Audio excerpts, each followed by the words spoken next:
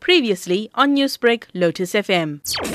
Yesterday was indeed a day filled with mixed emotions. It was Mother's Day and there were so many people to phone and wish them well, including my mom, who by God's grace is doing well and in good health.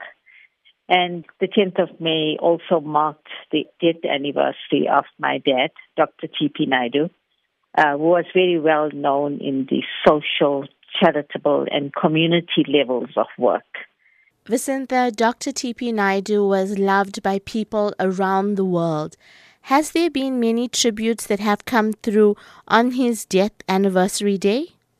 I woke up to so many messages.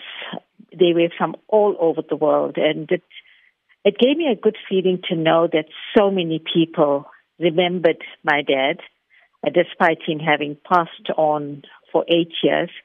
So what was so touching was that many echoed the sentiment that he is missed so much, although 8 years seems like a long time, that he still missed so much for his absence in cultural events, the shows of the high standard and caliber that he used to produce in South Africa.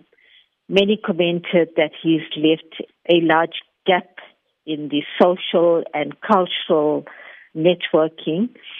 And above all of this, very interestingly, many said that if Uncle TP was around today, he would have been rallying around, getting donations, etc., to make sure that our community was fine during COVID-19.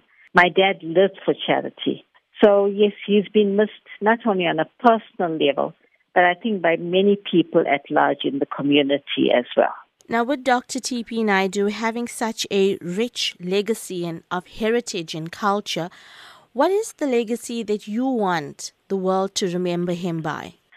When he passed, there were many such sister organizations that we, along with the Indian Academy of South Africa, which my dad headed for over 50 years, had the opportunity of working with. And I hope that through these organizations, that the standard of uplifting, promoting, upholding our very, very rich and beloved Indian culture, languages, and promotion of the arts will continue.